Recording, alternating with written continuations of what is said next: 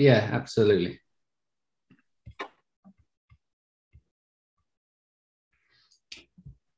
Okay. Hi, everyone. Good afternoon. I'm Neil Austin. I'm the Vice President of Real Estate at the Omnicom Group, and I'm also the current chair of the New York chapter of Cornet.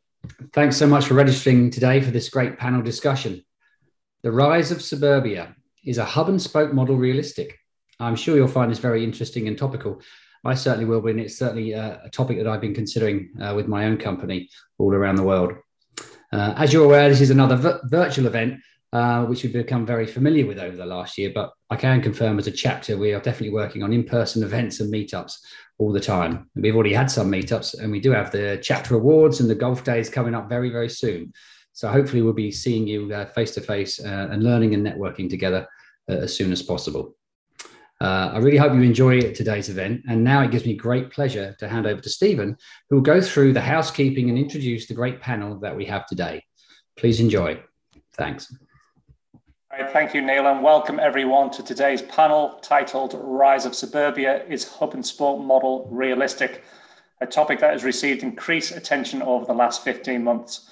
I'm Stephen Coulthard, part of the Senior Management Group at Cumming Corporation and Chair of Cornet New York Chapter's Strategy and Portfolio Planning Committee, where we focus on issues real estate leaders need to know to talk to their businesses.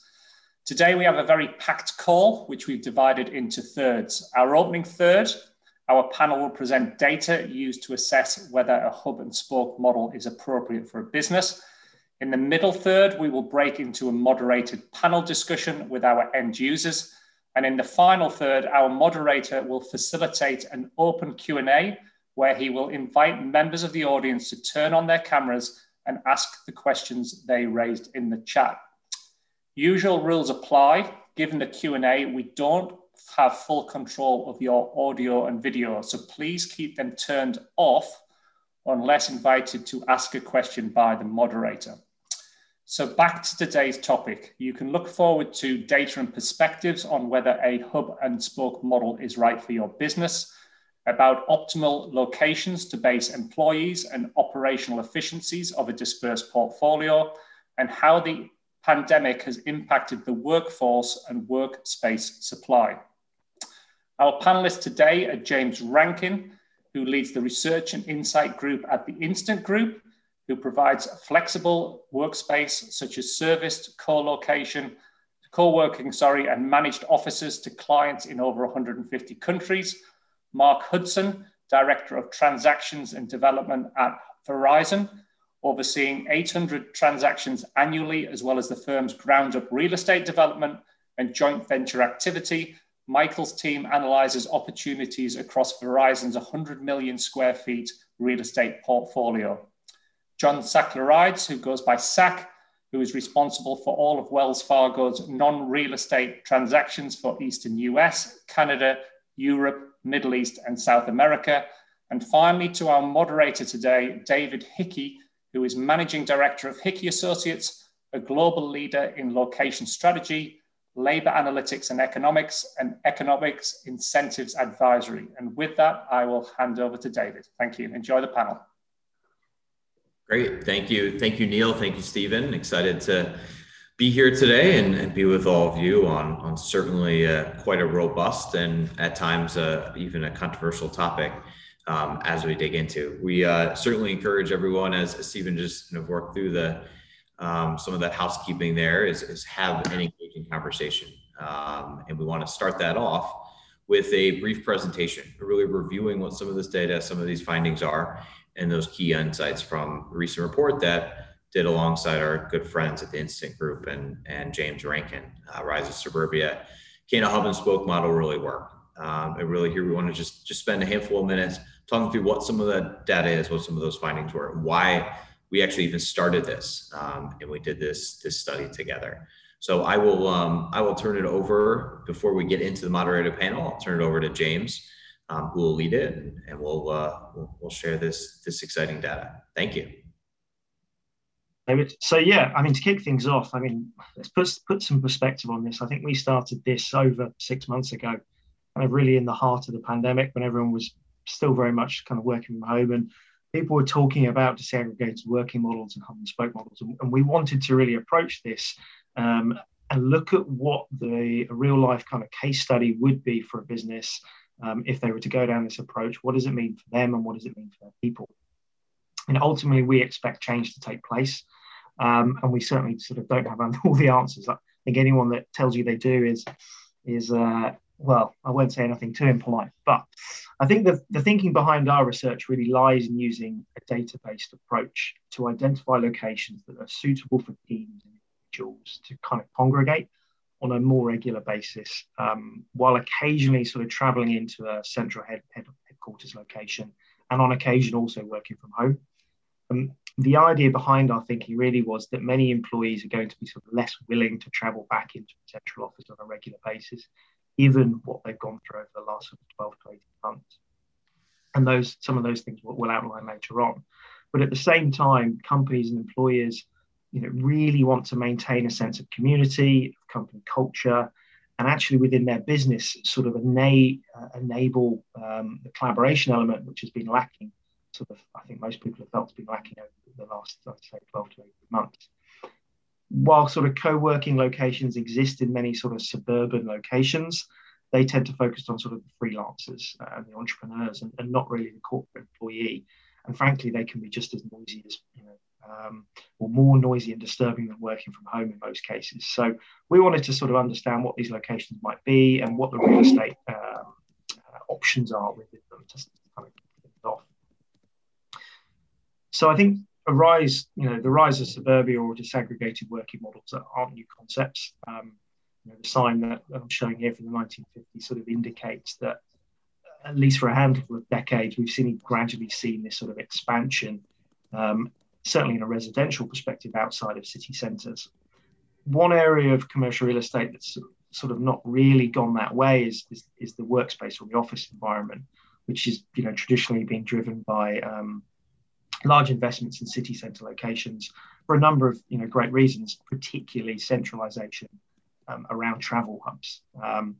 But there's other sort of areas that maybe aren't as relevant today. One of those would be advertising or building your company from the top of a tall building, which in today's world of marketing, online marketing and digital presence is less valuable than maybe what it used to be sort of 50 years ago.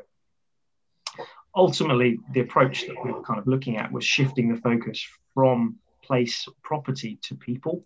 And the approach that we've taken in this sort of case study and this report firmly puts the people or the employees at the start of the journey.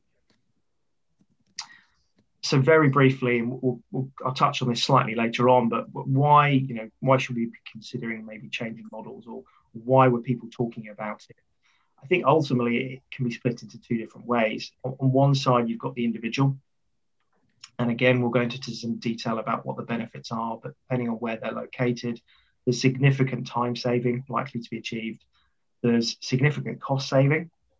Increasingly, there's importance being put on sustainability and the cost to the environment for travel. Overall, it's an improved work-life balance and wellness. On the business side, I think there's some big things. Cost saving is certainly one of them, but shouldn't be looked at as the primary factor.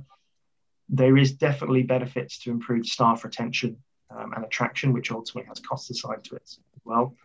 But I think more importantly, it can allow companies to hold a more agile approach to their portfolio, allowing them to make change and react to changing market environments going forward. So those were the sort of the drivers that we were looking at when we sort of kicked off this report.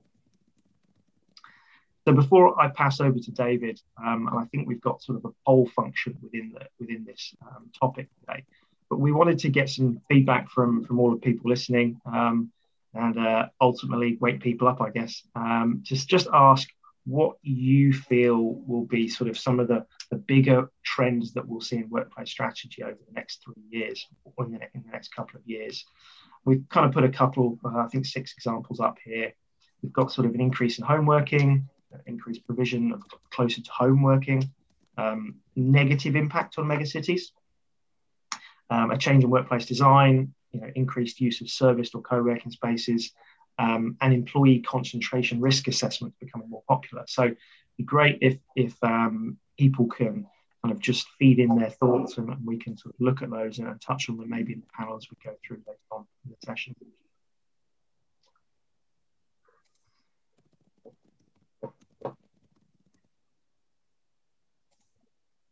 I think that should be shared. I can't see the results, so I'm hoping David can, and you can pick them up in the panel if so. If not, we'll share them with the audience. There we go. So I think the overriding factor there is the increase in home working, which we're all sort of, I think, starting to hear within our businesses. We've got a big kind of change or movement towards the change in workplace design, which again is something that we're here working with companies on their strategies, which is in terms of how do you maybe increase sort of certain behavioural presence or behaviours within your workplace, or how do you encourage certain activities. Interestingly, here we've got the increased in provision of close to home working, which is really sort of what the report was going on, is relatively low, just 5%. That's changed, I think, over the last, as I say, 6 to 8 months. We've done this report. We launched this both in the UK and in Singapore a number of months ago, and there was more support for that. I think as we're sort of starting to get people back into the offices, that mindset is starting to change, and the focus is very much of how do we get people back in, and then we can take a breath and figure out what we're going to do next. So David, just passing over to you, and if you're happy to sort of take through some of the attributes that we sort of looked at in terms of how do we decide on where different locations might be suitable. Yeah, thank you, James. And really what we've done in discussing and taking on the study in the first place was really to drive the process and the understanding from an empirical approach, and to really look at the different data sets and drill in through the analytics to understand what is that value in doing a hub and spoke? What is that value in even evaluating this model as part of the business, and in doing it, whether we're in a pandemic, we're not in a pandemic, we're status quo, whatever that might be, what are those main drivers? And so every time we build one of these models and we look at and doing these different analyses, different ways that it's shaped and the different attributes that it'll play and what those weighting that criteria is. For this particular study, what we did together was we focused on 20 represented global markets, of course, New York City being one of those, and really looked at those that were established innovation hubs, high growth markets for the future. And many of those markets that we would benchmark, not that anyone can benchmark New York City, but we certainly would as from a global perspective. And we're looking at the different roles and different people, different individuals that you're looking for into the future. And then drill down from there. So within the market itself, so through greater New York City area, where would be some of those sub-markets, those core areas that would be most advantageous perhaps for a hub and spoke type of approach. So we looked at it from a commute time element, of course, and relatively heavy. And as we talk about some propensity, and we'll talk as we go forward, what is the share of population? For this particular study, many we're doing today, we had a conversation yesterday more on the Gen Z, the millennials. For this particular report on some of the younger millennials and out from there. Some of that more management to executive level talent is what that basis for that 35%. Also looking at income, what is some of that medium household income and quality of life and cost of living, and then focusing on some of those skills itself. So what are the types of roles? What are those types of, not the industry, but the actual skills and skill sets that are in place, and where do they reside? Where are those on an individual basis? Driving someone on where the business is, but really what is that focus on where the talent actually lives? And that's both on an occupation base and then as well as the concentration. So how dense are those roles in those particular locations, among a number of others, walk, bike, mode shares, some of the urban rail crowding, maybe not as much of a challenge as it was 2 years ago, but certainly an element, growth rates, and others based on the cohort here. So before we sort of dive into the outcomes and the findings and maybe through some of the location analysis, I just wanted to sort of touch on what we're seeing kind of now and what we have been seeing and why this was sort of relevant.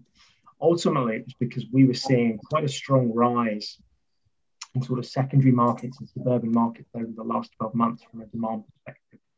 So the suburban locations around New York, within sort of an hour and a half radius, we're seeing a dramatic increase in the demand for flexible working coming through our business. That was the same across Europe, across other US cities, and also many major APAC markets. In the US specifically, that sort of trend was taken one step further, where we were seeing far larger demand growth in markets such as Denver and Austin, sort of lifestyle cities, than we were seeing in markets such as San Francisco and New York, which were traditional sort of big corporate hubs. And when we started to sort of dig into that in more detail, not only were we seeing demand sort of rising in those markets, but we're also seeing rates stay relatively stable or increase. Whereas in somewhere like San Francisco or New York, the rates were taking a dramatic decline as the demand dropped off in the wake of the pandemic. Now, some of those trends are starting to change in New York. I'm glad to see we're starting to see some of that come back.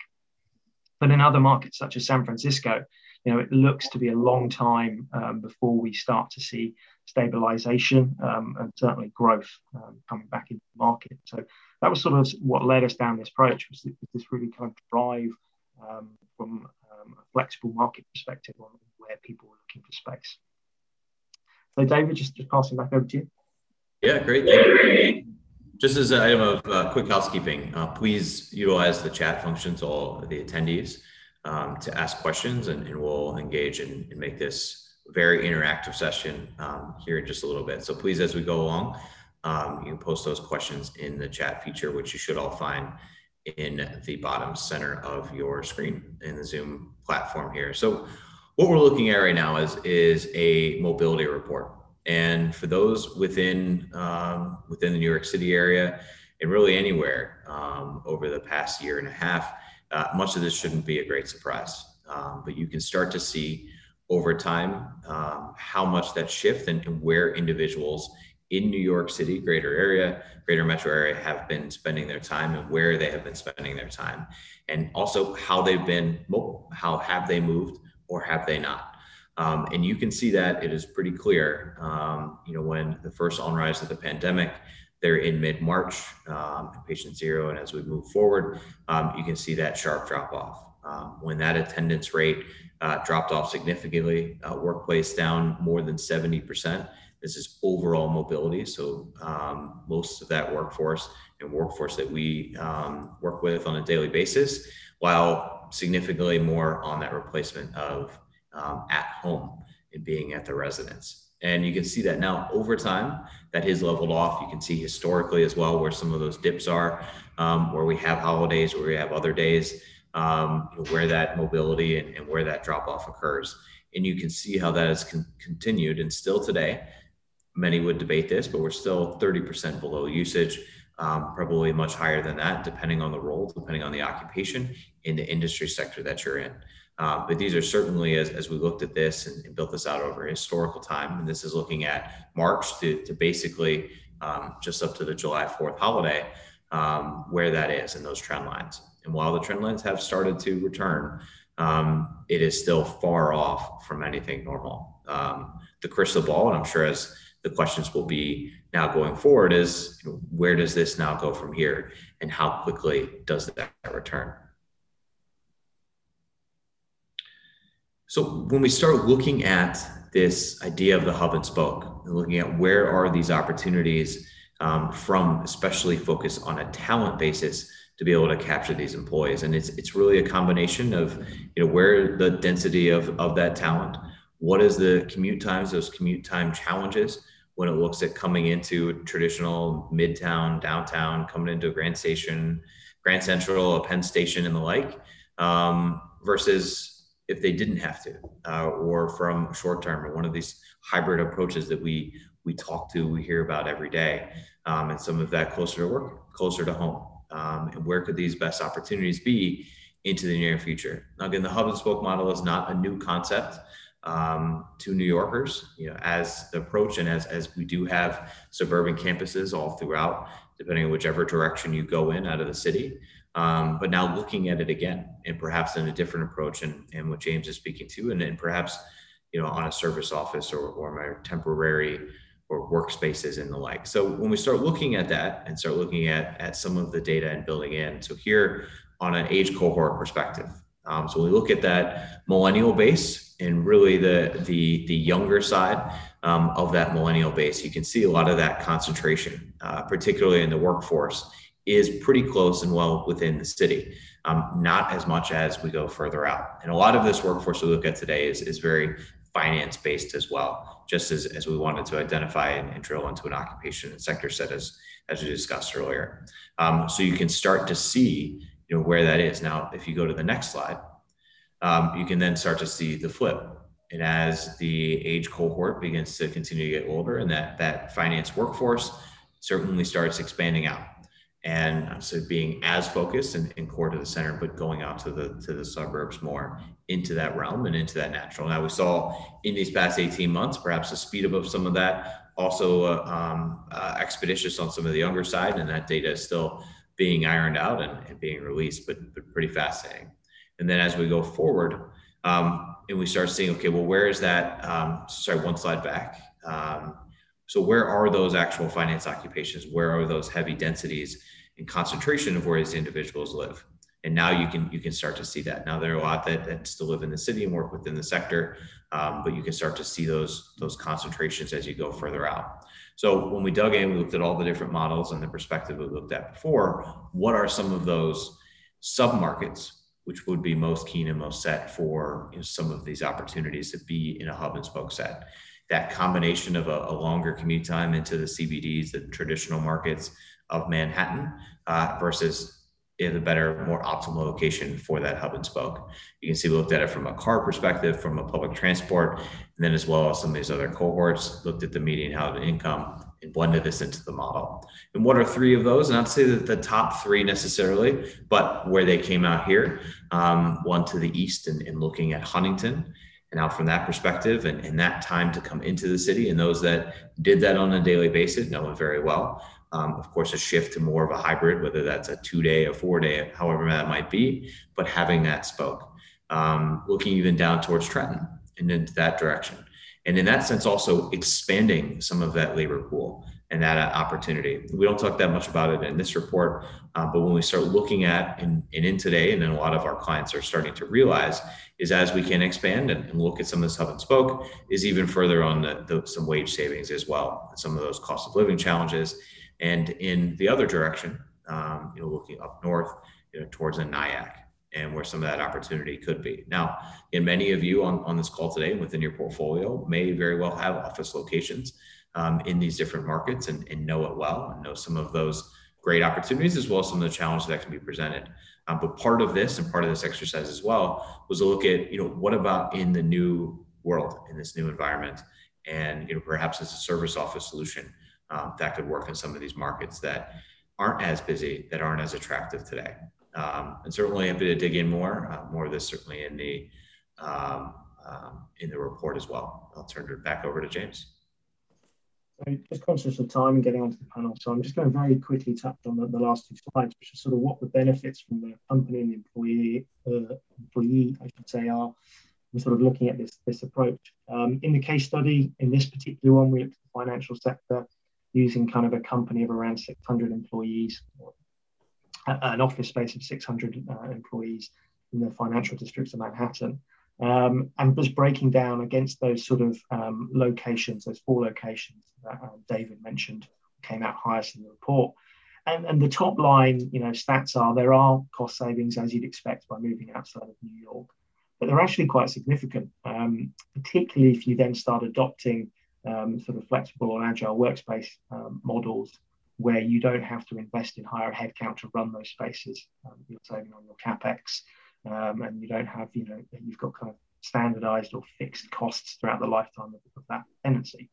So what we were seeing in a top line sort of view is about an 18% saving for an employer by putting 50% of their workforce into these sort of 4 spoke locations that we'd identified rather than the financial district of Manhattan. On top of that, you've got sort of the harder to quantify benefits, such as the increased sort of staffing retention. You've expected to have higher productivity given the research that we've seen, which indicates that those people that are saving an hour to 2 hours on a commute are spending maybe 40% of that working, rather than just sort of using it as leisure time. But on top of that, you've also got your agile element, which should theoretically deliver savings going forward. From a personal perspective, and I think this is almost more important, certainly with CEO surveys sort of now suggesting that people are the number one concern, and I think the spotlight's now never been brighter on the employee productivity and employee wellness. We wanted to understand what the savings were from the employee's perspective. The top line, 3 elements that I mentioned before, well, across those 4 locations, you're looking at over an hour and a half commute a day, so, which is quite significant when you think about that over a year. I think it's roughly about 35 working days that you're asking an individual to give to their company in commute time. Savings-wise, maybe it's less important, but it's still a factor, I think, which is nearly $4,500 that individuals would save. That's by commuting by public transport. And if you were looking to do that in your car, you're probably looking on average around 12,000 miles if you're doing that every single day, which again, from an environmental factor, is something companies again are starting to pay more attention to. So ultimately, that all feeds into hopefully a more happy, more engaged workforce with a better sort of overall wellness factor, which should pay out from a company perspective. So the thing that we haven't touched on, but we cover off in the report, I want to get over to the panel, is sort of the real estate sector ready for such a move? The short answer in every market we looked at is no. There are small co-working spaces, but the quality of corporate-friendly, shall we say, agile space or corporate-ready traditional space is very, very limited. In Manhattan, we looked at if just 3% of, which is still a large number, but 3% of the current office workforce in Manhattan looked to move to suburban markets, the suburban real estate market would be completely overwhelmed and wouldn't be able to cope. So it's a shift, but that's not a huge shift if you think about percentage-wise. And that was sort of mirrored at a global level across all the markets we looked at, which is any more than sort of 5% swing, these suburban markets just wouldn't be able to cope, given the lack of investment that's been sort of seen over the last couple of decades. So on that note, I'm going to pass over to the panel and back to David. If anyone wants sort of more information, I'll post a link to the full report that we downloaded in the chat. David, over to you. Great, thank you.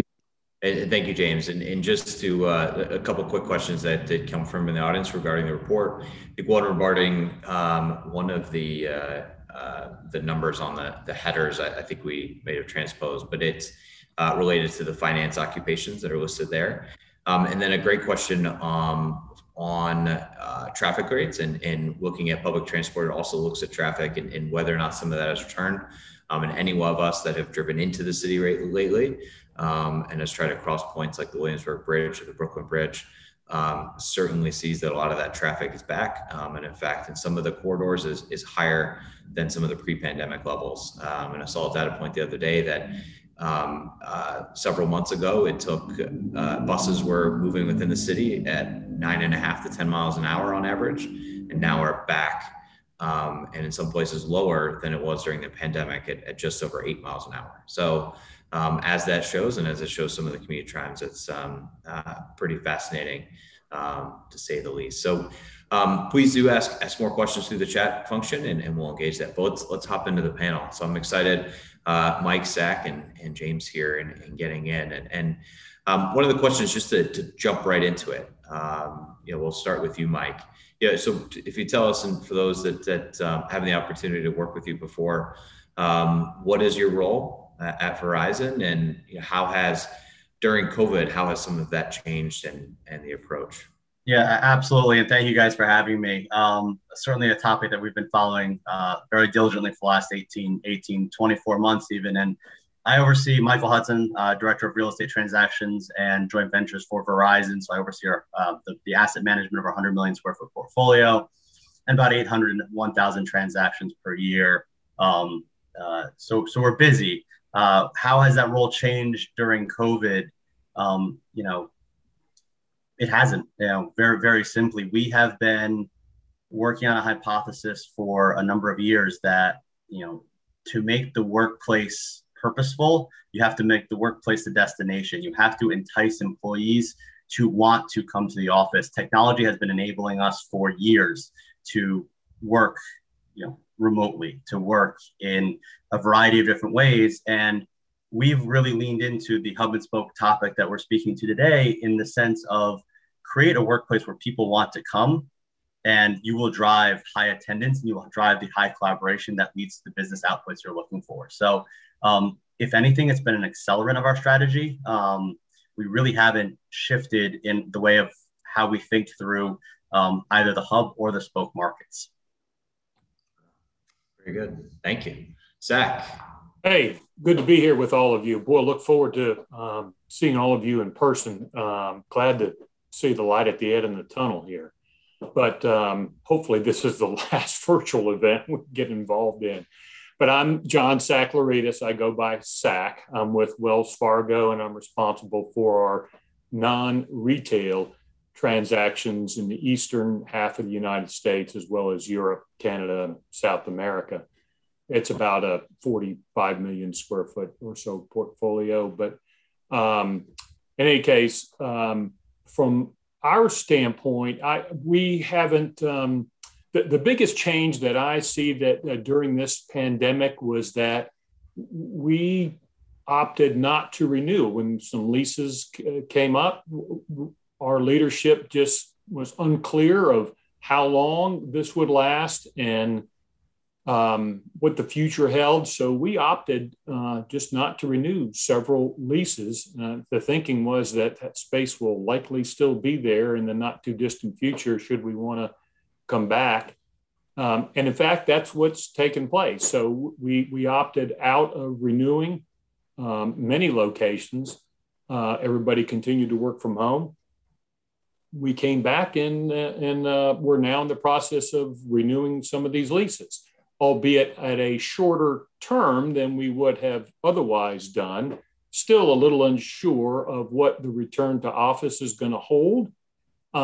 We're digging in big time at how to orchestrate that return to office and what requirements, if any, we're going to place on folks on the amount of flexibility that our leadership will allow. And I've already seen our leadership, and God bless them. I mean, they're trying to manage 220,000 people and doing all sorts of jobs, job functions, and how they're going to approach this. So it's been vacillating sort of back and forth, want to be office centric, then want to peel back on that just a touch to allow a little more flexibility.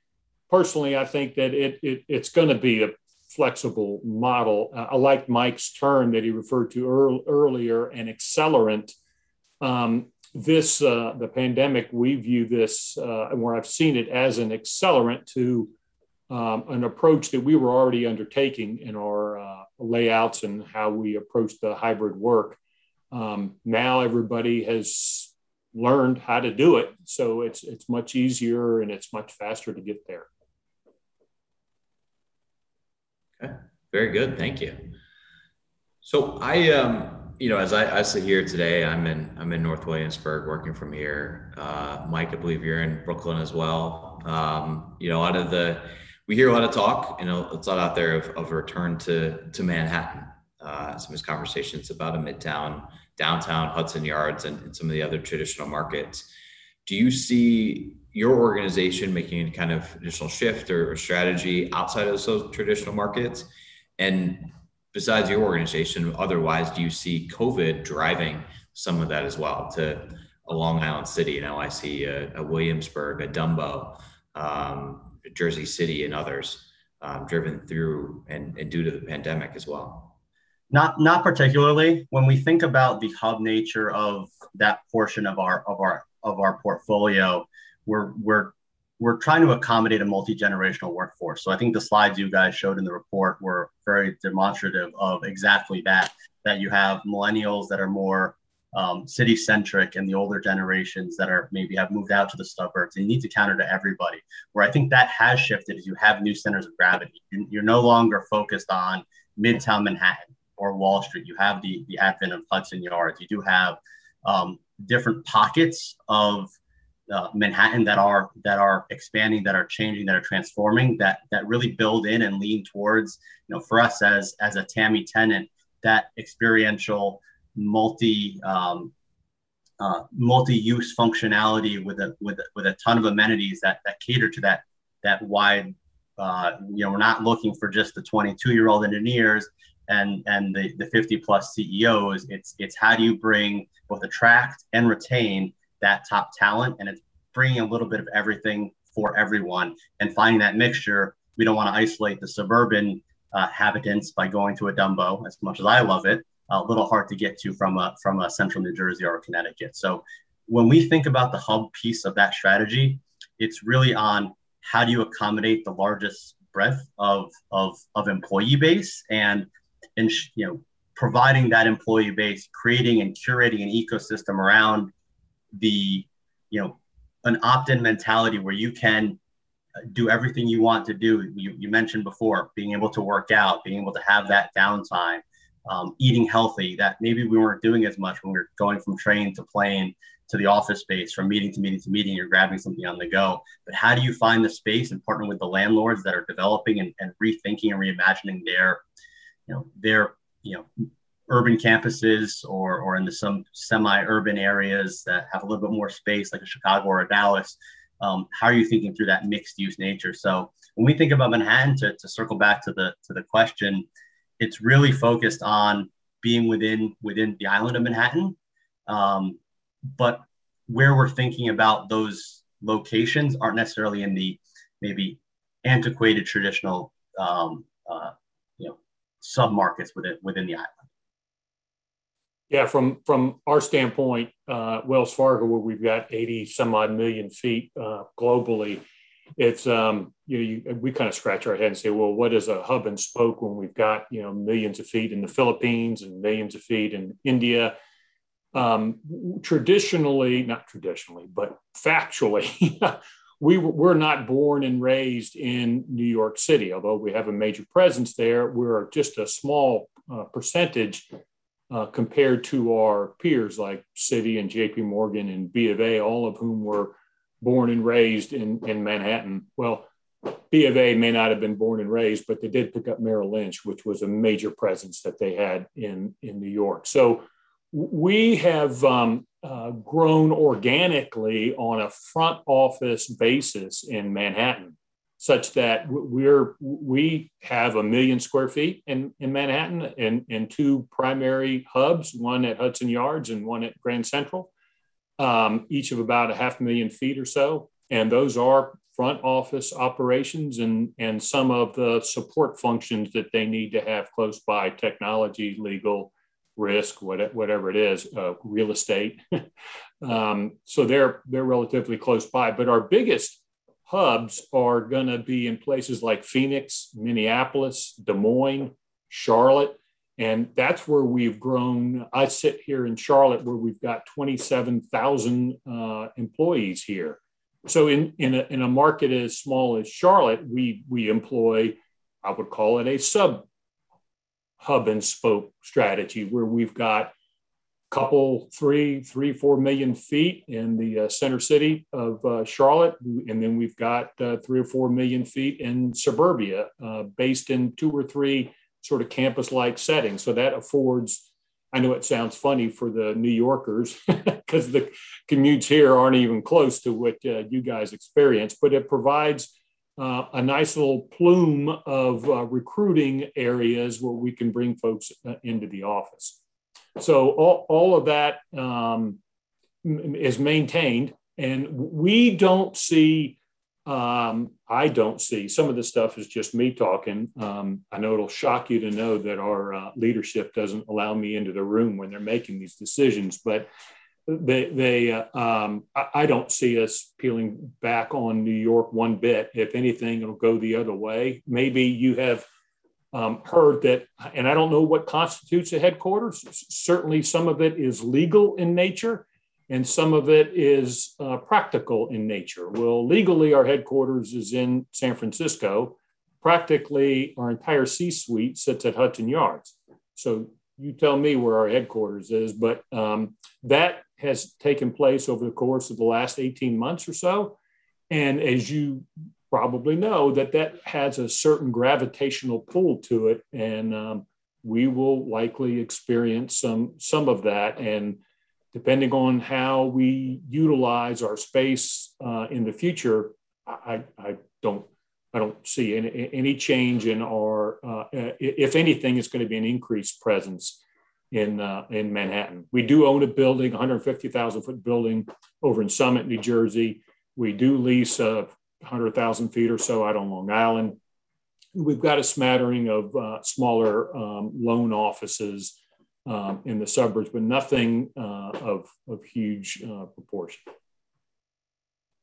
It's fascinating. Thank you. And it's so to hear from a New York's perspective. Let me again remind everyone to, if questions, please use the chat function. We'll open up through there and open it up in just a moment. But I also wanted to pose this question to James, and from your perspective and what your clients directly are asking and looking for, and from an enterprise level, as well as some of those bespoke options also. Yeah, sure. So, I mean, we spent the last 18 to 12 months doing nothing but really trying to talk to heads of CRE and senior leadership across our clients to understand what their thinking is and what direction they're going in, so we can try and support that. I mean, the overriding statement is very few people have a firm direction on where their future is going to be. I mean, we did a load of interviews throughout the pandemic, and I think that the figure that we came out with basically just 7% of the businesses had a firm sort of return to work plan or future workplace strategy plan.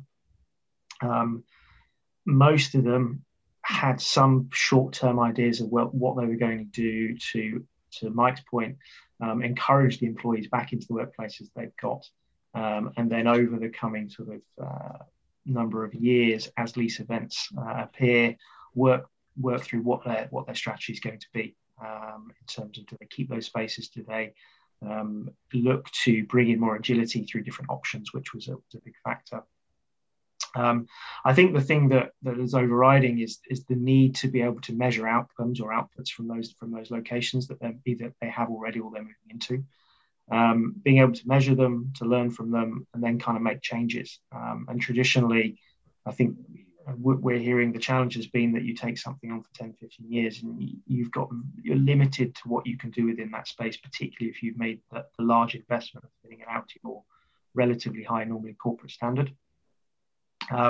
So what people are looking for now, and what our clients are looking for, is space that allows them to either move in or out, downsize, upsize, but also within the space, make changes on kind of a fairly regular basis and not have to do that at great expense.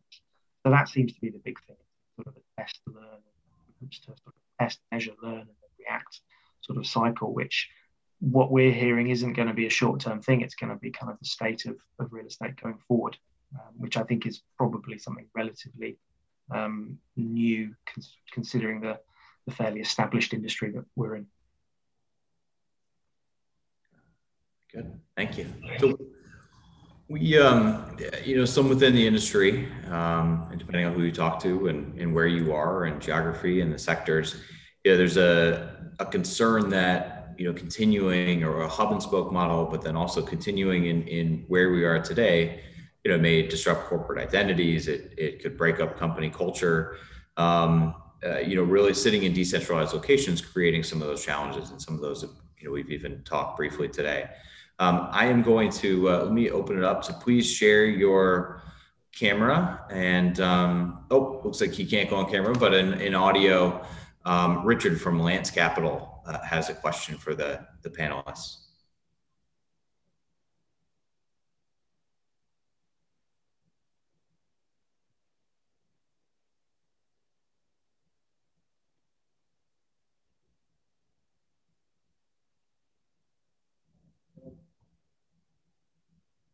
Looks like if Richard's on mute, Richard's question to the group was whether or not, how do you avoid spoke employees becoming second-class citizens or diluting and falling off over time in a hub and spoke model?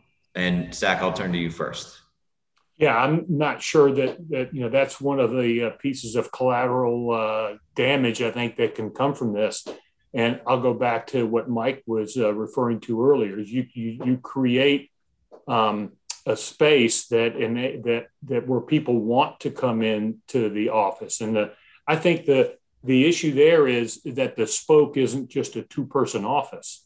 I mean, if the spoke needs to have a certain amount of critical mass in there, whereby the corporate culture kind of comes through, and you do have the camaraderie and the just the connections that aren't necessarily directly into the hub, but you've got a critical mass that's more than just a few people. That's also obviously the danger from allowing a lot of work from home proposition, which is the ultimate spoke, right? I mean, you're just out there on an island on your own. And so you just have to be careful.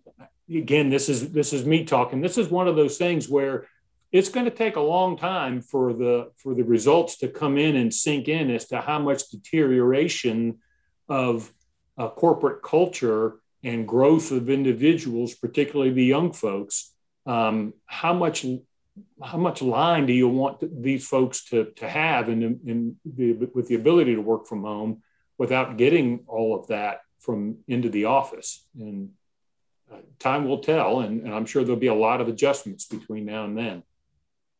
I echo that point. I mean, I think it's a big challenge, and I think it's a great question. The point that you made there is that there needs to be critical mass, but I think more than that, there also needs to be leadership and relatively senior leadership, at least at parts of that working week. I mean, what we've seen in the past with hub and spoke models is, one, they've primarily been based around cost reduction, cost efficiencies. So they've been put in fairly low cost locations, which tends to mean people don't necessarily want to go there because they also haven't been invested into the same level. But equally, the senior leadership really haven't spent much time in those locations. And I think with whatever business you're in, people want exposure to leadership for a number of different reasons. So if it's if it's a route you're going down, you're looking at, then it has to also involve sort of a HR element of making sure that senior leadership are present in such locations, at least on an occasional basis. And therefore people feel like they're part of the wider business, not just a subculture. I think that's a great point on the the spoke in the past had been driven by cost, and for us it's more purposeful as to, you're not keeping the 20-person office in Des Moines because you had a 20-person office in Des Moines, but if there's a critical mass of accounting talent and we think that could be a hub and there's a purpose to it, that's how your spoke nature of your portfolio evolves, whether it's in and around the primary, secondary, or tertiary cities. And I think every organization is having that conversation now as it pertains to leadership and how you mitigate that divide between the hubs, the HQs, and those spoke locations. And the fact that we're having that, that narrative is present in leadership conversations today.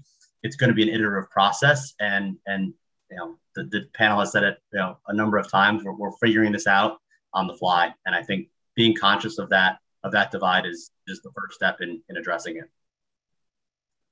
Great thing. So good question just came in, and I'll turn it over. Connie Studio, if you could come on video and audio to ask your question, please. Sure. So as we, people are moving to different models, my question is really, what are you changing within organizations to actually measure? So I've worked on a lot of workplace strategy, and you can do a great build out. You can have all the right locations. You can still have managers that aren't well skilled at this, particularly in a hybrid type of mode or hub and spoke where, so my question is, what are organizations doing to train those managers or to get the feedback loop in terms of this, so that at the end of the day, it's a good experience that really works for the people occupying those spaces and for the overall organization, that it's, being used well, and that it's a consistent experience. I can jump in really quickly on that one. Connie, it's a great question. Going back to the strategy accelerant piece, we've built out a workplace experience team over the last number of years that is highly focused on the change management that comes with the shift in work styles beyond just, hey, you're moving from building 1 to building 2 and there's a change in where you're physically located. I can speak for us personally. We have a multimodal, multi-month communication plan that is built into every phase of this return to work. We're starting with our early waves now over the summer when there's we're essentially in beta. We're learning, we're iterating as we go as to what's working from a technology, from experience, where the touch points are and are not happening. And we have proactively planned for the number of months as to how we're going to continue checking in and following.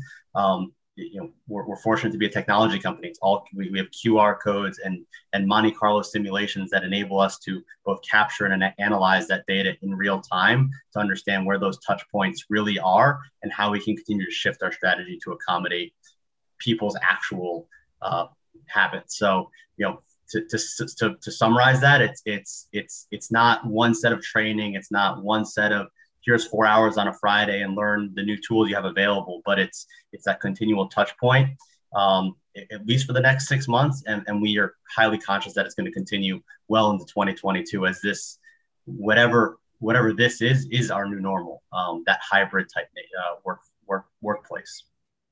Yeah, we've got the same setup. We've got a whole group historically. Actually, that group was set up prior to what Mike had said earlier. This is an accelerant. So we had a big change management organization in place and still do.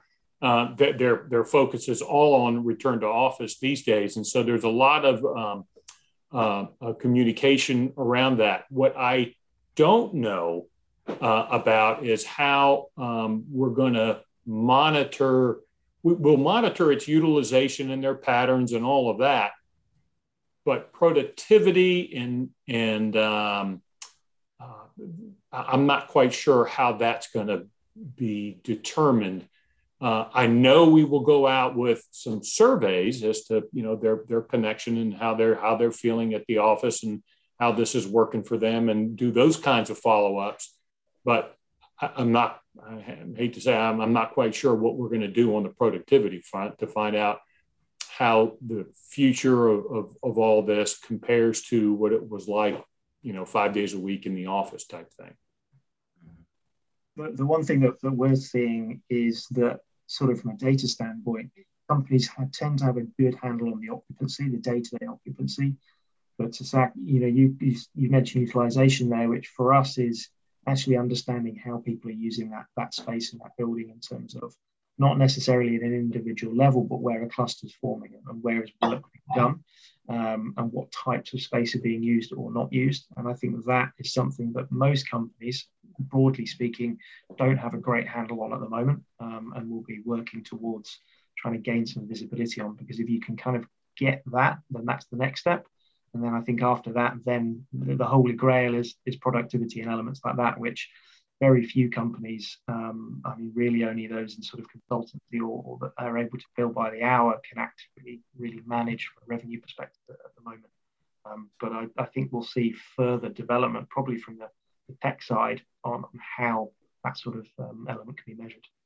It's a bit of a double-edged sword in that the employees would like to have the flexibility.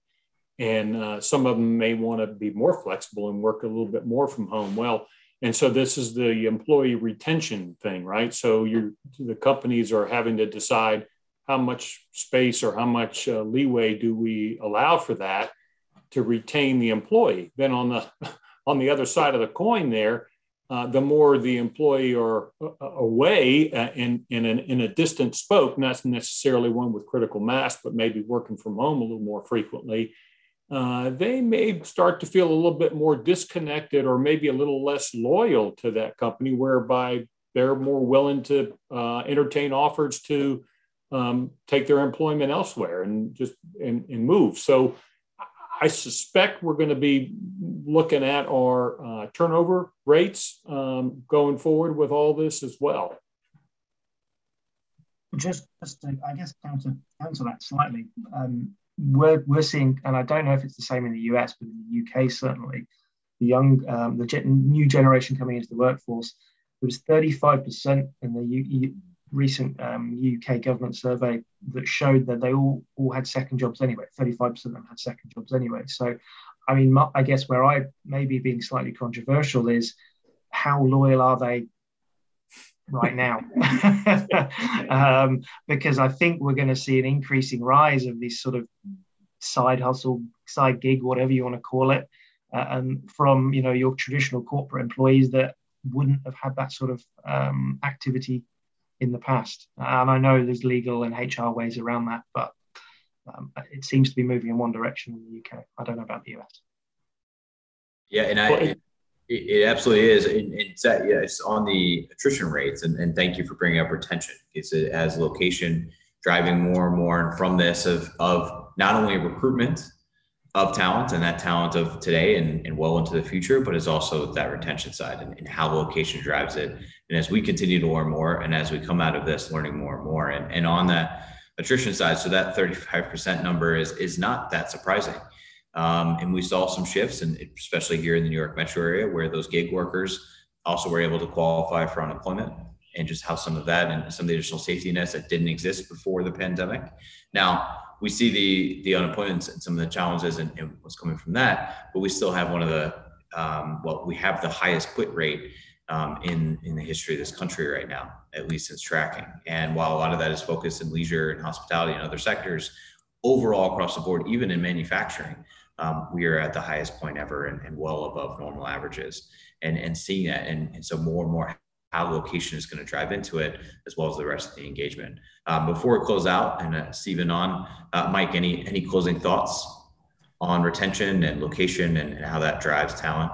I was just going to build that's where that decision on where, and it's not just physically where you're located, but all the amenities and being able to cater that multi-generational talent to not only attract but retain.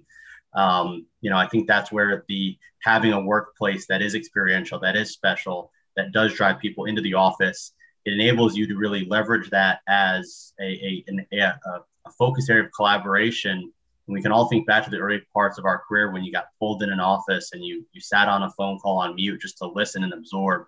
And that's where that leadership piece comes in. And you're one, as real estate executives, we need to make sure that we're helping have that dialogue and that conversation, understanding what the business needs, so we can address that with our real estate, strategies and plans. But it's equal parts ensuring that that is not just a crutch of, well, the real estate isn't getting it done. So I think it's that mixture of challenging the business as well as being a great partner too, and finding that happy medium that creates a workplace that's purposeful, that drives attraction because of how you've built it out and how you've designed it. And people are going to want to come. And as they come on their own without mandates, they're going to feel that attraction to the company, and it will increase loyalty to a degree. You're never going to solve for attrition 100%, but the more you can curate that environment, the more success you'll have long term with your top talent. Great, thank you very much, Mike, and thank you to I see Stephen on here, and as we come up to the top. So thank you everyone for participating today. Thank you, James, for the presentation earlier, and major thanks to Mike and Zach for volunteering and participating on the panel. It was a great, robust discussion. Really excited, very much was looking forward to it. And thank you all, and of course, thank you to the chapter and to all of our sponsors. And I will turn it over to you, Stephen. Thanks, David. Stephen, I think you're muted. Yep.